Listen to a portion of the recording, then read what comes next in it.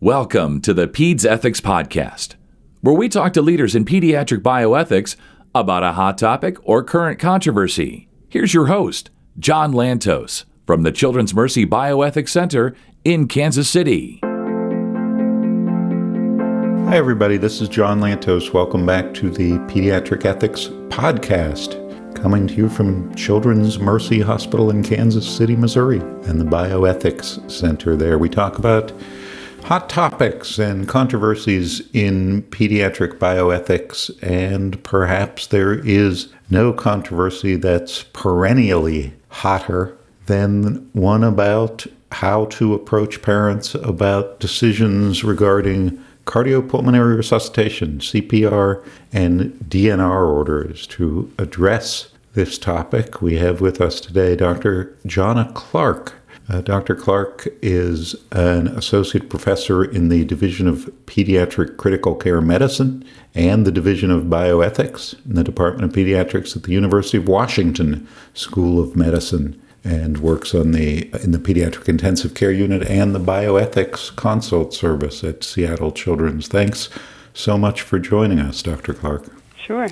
Thank you for inviting me. Such a great opportunity. So a few years back in 2013, you wrote one of the most interesting and provocative articles about CPR in terminally ill children. You specified that in the title. The article was called "The Culture of Dysthanasia, Attempting CPR in Terminally Ill Children." Let me start by asking you to tell us what that word dysthanasia means. Dysthanasia is a word to describe a culture within our medical care system where we exaggerate the prolongation of agony and suffering and death of our patients.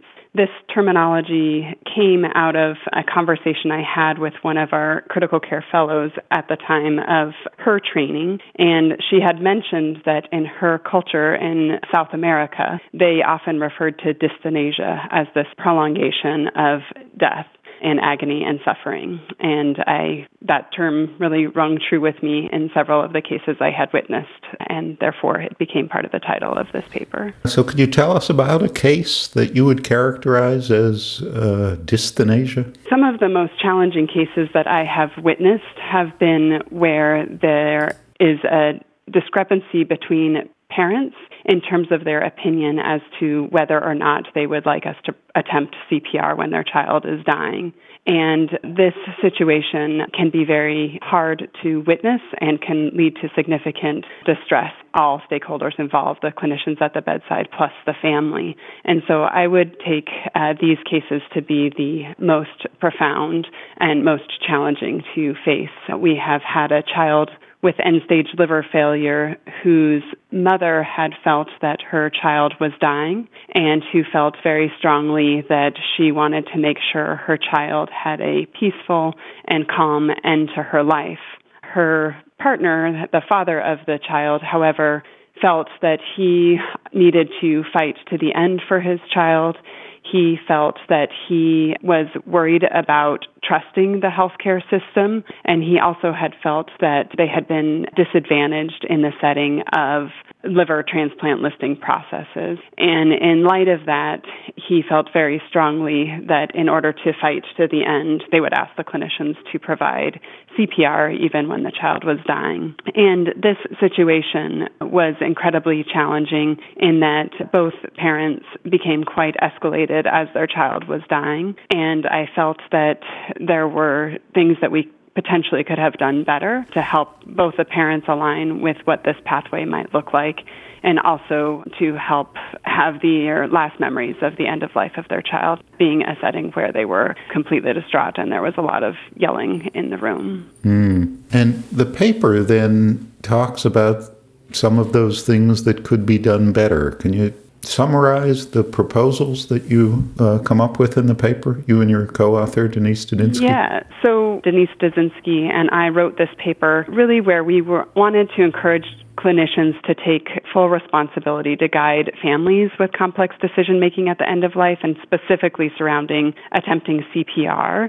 We felt that rather than asking for consent from families to forgo CPR, which in our opinion implies there's potential benefit with attempting CPR, that we made the argument for using an approach that we described as informed assent, and other colleagues, Alex Kahn has described as informed non-dissent, where clinicians make a recommendation against providing CPR when there is consensus among the medical community that the underlying disease process is irreversible and that attempting CPR will only prolong the dying process. We feel there are multiple components that need to be present, however, for this approach to be successful. And the first and foremost, which addresses this case that I just mentioned, is that we really need to build a trusting relationship with families. And that starts from very early on in the journey. Once a patient is diagnosed with disease process that potentially is irreversible and potentially fatal, we need to build trust with that family within the medical community. Without that trusting relationship, the approach that we argue for it will not be successful. We also recommend that we have to have a humble respect for the special attributes of the parent-child relationship. I have had parents describe when they are faced with the questions about attempting cardiopulmonary resuscitation in their child, this challenge that they face between their emotional brain and their cognitive brain. Those are words that a parent has actually directly used with me, where their emotional brain wants to keep their child alive forever, and yet their cognitive brain is telling them what they see in front of them, that this disease is irreversible and that their child is dying. And in order to help that parent navigate these two different experiences or these two different decision-making processes, we have to have a trusting relationship where this parent can look to us to provide guidance for them. The other component is that we want to make sure that the parent recognizes and help guide them in that not attempting CPR is not equivalent to giving up on their child. I think that I have met families who feel very strongly that in order to navigate the healthcare system, they have to show that they are a very strong parent, that they're a very strong advocate for their child, and that this advocacy it appears to be in the form of really fighting for the life of their child. In one particular experience, a parent actually came to me after rounds. During rounds, her child had end-stage pulmonary disease, and during rounds, she would talk with the team about, I'm hopeful that we can get that tracheostomy placed soon. I'm working on home health nursing ideas. I'm working on who can help support me in taking my child home. And then she would pull me aside after rounds and say, actually, I really want to talk about how am I going to make a decision to proceed with compassionate extubation. I don't want my daughter to suffer anymore. And so this visual perception that the team has of a parent as a strong advocate for their child can be also a very challenging thing that parents face. And therefore, through this trusting relationship, we really argue that we have to help families understand that not attempting CPR can actually be an act of love for their child rather than an act of giving up on their child. So a trusting relationship, an understanding that not attempting CPR is not giving up. And if I understand you correctly, and one of the cases in the paper describes something like this, it doesn't necessarily mean that you're also proposing the withholding or the withdrawing of any other life-sustaining treatments. Is that correct? Yeah, that is true. This paper was actually inspired during my training regarding the two cases modified from the actual scenarios, but that we included in this paper. And in both of these cases, I was inspired by these remarkable families who were incredibly strong advocates for their children. And both families were on the spectrum of do everything for our child, even if it means that they may suffer and they may have additional pain. But we really want to do everything to try to save the lives of our children. And in both of these cases, the children ended up receiving a lot of aggressive, invasive therapies, including ECMO for one of the cases. And yet, in the end, when the child was at the active stage of dying, neither family had us attempt cardiopulmonary resuscitation. So does that really address the concerns about dysthanasia, about prolonging the dying process in situations where death is inevitable and treatments are associated with suffering? I think in these settings, I agree how you could see that there was still dysthanasia ongoing in these cases where even a child was on ECMO. I think in those situations, however, we are able to provide treatments that will prevent pain and active suffering at the bedside in front of us. I think that when the child their heart is actually stopping, I think that one of the things that we can do is be supportive at the bedside and be present and allow that family to connect in those last moments. I think the challenge that we have in medicine is that with all of our advancing technologies, advancing therapies, that oftentimes there is a lot of uncertainty in outcome. And specifically in the case where the child was placed on ECMO, at that time, the clinicians ourselves, we did not know the severity of the underlying disease process. And I think that in those settings, when there is great uncertainty or there is still uncertainty in overall prognosis, that we will have interventions and procedures done that may appear to be prolonging suffering, and yet we are trying to grasp on that small hope that potentially this child will survive and this child will make it. Where I feel that dysthanasia becomes a real problem is when there is greater certainty that the child is actively dying, and we continue to provide interventions or continue to offer interventions to families where we see no benefit, but families feel like there may be potential benefit just based on how we have conversations with the families. So this article was published 8 years ago. What's happened since? Have you seen changes either in your personal practice, in your pediatric intensive care unit, or around the country? I think there's still an ongoing journey. I wouldn't say that there have been significant changes that I have seen necessarily in the public eye, or at least that I can perceive. We have made changes at our own institution. At the time when I wrote this paper, we actually had a 10 to 12 item list that when we had code discussions with families, we would run through each question with the family, or many providers would run through each question with the family, such as, if your child's heart stops, would you like us to give bolus doses of epinephrine? Would you like us to start an epinephrine infusion? Would you like us to perform chest compressions? Would you like us to place them on BiPAP? And this list of a menu of items that we would offer families, I think was quite challenging for families to understand the nuances of all of these different interventions and procedures. And what we did is we changed that approach to really a more superficial approach, almost, I would describe it, where we only have three options. One, do you want non-invasive respiratory support? Two, do you want intubation and invasive respiratory support? And number three, would you want to attempt cardiopulmonary resuscitation or cardiovascular resuscitation? And with each of these, we also make it clear that if you have the third one with cardiovascular, that actually implies the former two, that we will be providing endotracheal intubation and intubation. Again, we still encourage folks to not present this to families as a list of options to choose from. We make sure that families understand, we make sure that we first understand the family's values, or we encourage clinicians to understand the values of the families, the goals of the families, the hopes of the families, and their role of their interaction with their child. And then we hope that clinicians will use that discussion that they have with the family, or that understanding, to help guide families in making decisions about whether or not they would want those interventions, and making sure that they align with those values and goals that the family has. In general, also at our institution, our palliative care team has grown significantly, and even more recently, we have built our EDI committee, where we want to make sure that we are providing equitable care. EDI stands for Equity and Diversity and Inclusion within our institution. And so with both of these approaches, in addition to our ethics committee and our ethics consultants, we feel that we are hopefully able to support families to help guide them better, using an approach that really aligns with their overall goals and values. And also does not discriminate against or have placed more value judgment based on different cultural beliefs of the value of suffering or what end of life may look like.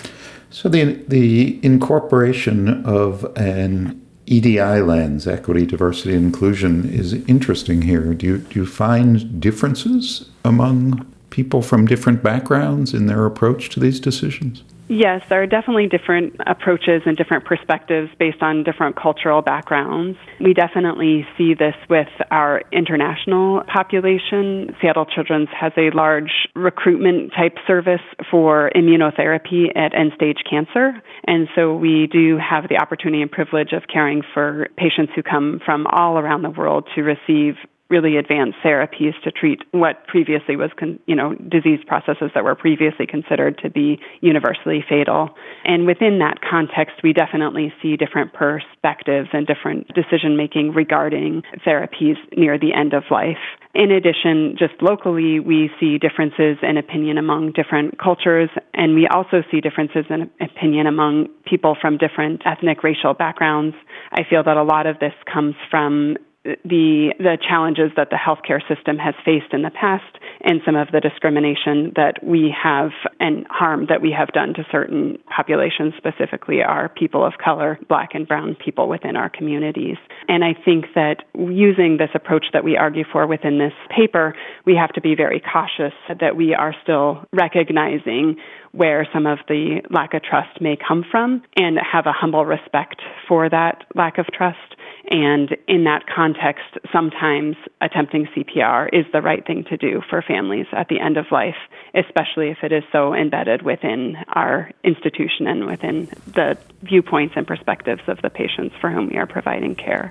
So that seems crucial because on the surface, this approach is eminently sensible and ethically justifiable. A child is dying, CPR is unlikely to be effective. You tell that to the parents, and if they trust you and understand that it doesn't mean you'll be abandoning them or withholding other things, they would likely agree, and that would lead to a peaceful death. But what happens if any of those pieces is missing? It sounds like, in spite of your best efforts, sometimes you end up doing CPR even when you think it's medically inappropriate. And that is very true. I have had a handful of cases over the past 10 years where we have definitely attempted CPR on children who we know are at the end of their lives. They are dying in the moments of their death.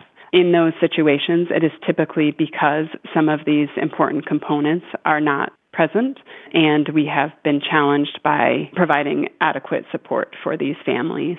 To me, these are tragic and very sad cases, and yet in the end, I think that attempting CPR is the right thing to do for these families. And I think that for these families, the best that we can do is making sure that we are present, that we are aligning with their goals and their perspectives, and that we have a humble respect for their appropriate mistrust in our system. So one last question, then I'll give you the last word. I'm trying to put together sort of the implications of this approach with the implications of the three questions that you ask people. In those, it seems you're asking their permission to forego intubation or forego chest compressions. But this approach that you outline in the paper seems to be one in which you don't ask, but take the burden of the decision on yourself as a professional and say, we have decided that CPR would not be beneficial here. Is there a conflict between those two approaches, and are you still working on trying to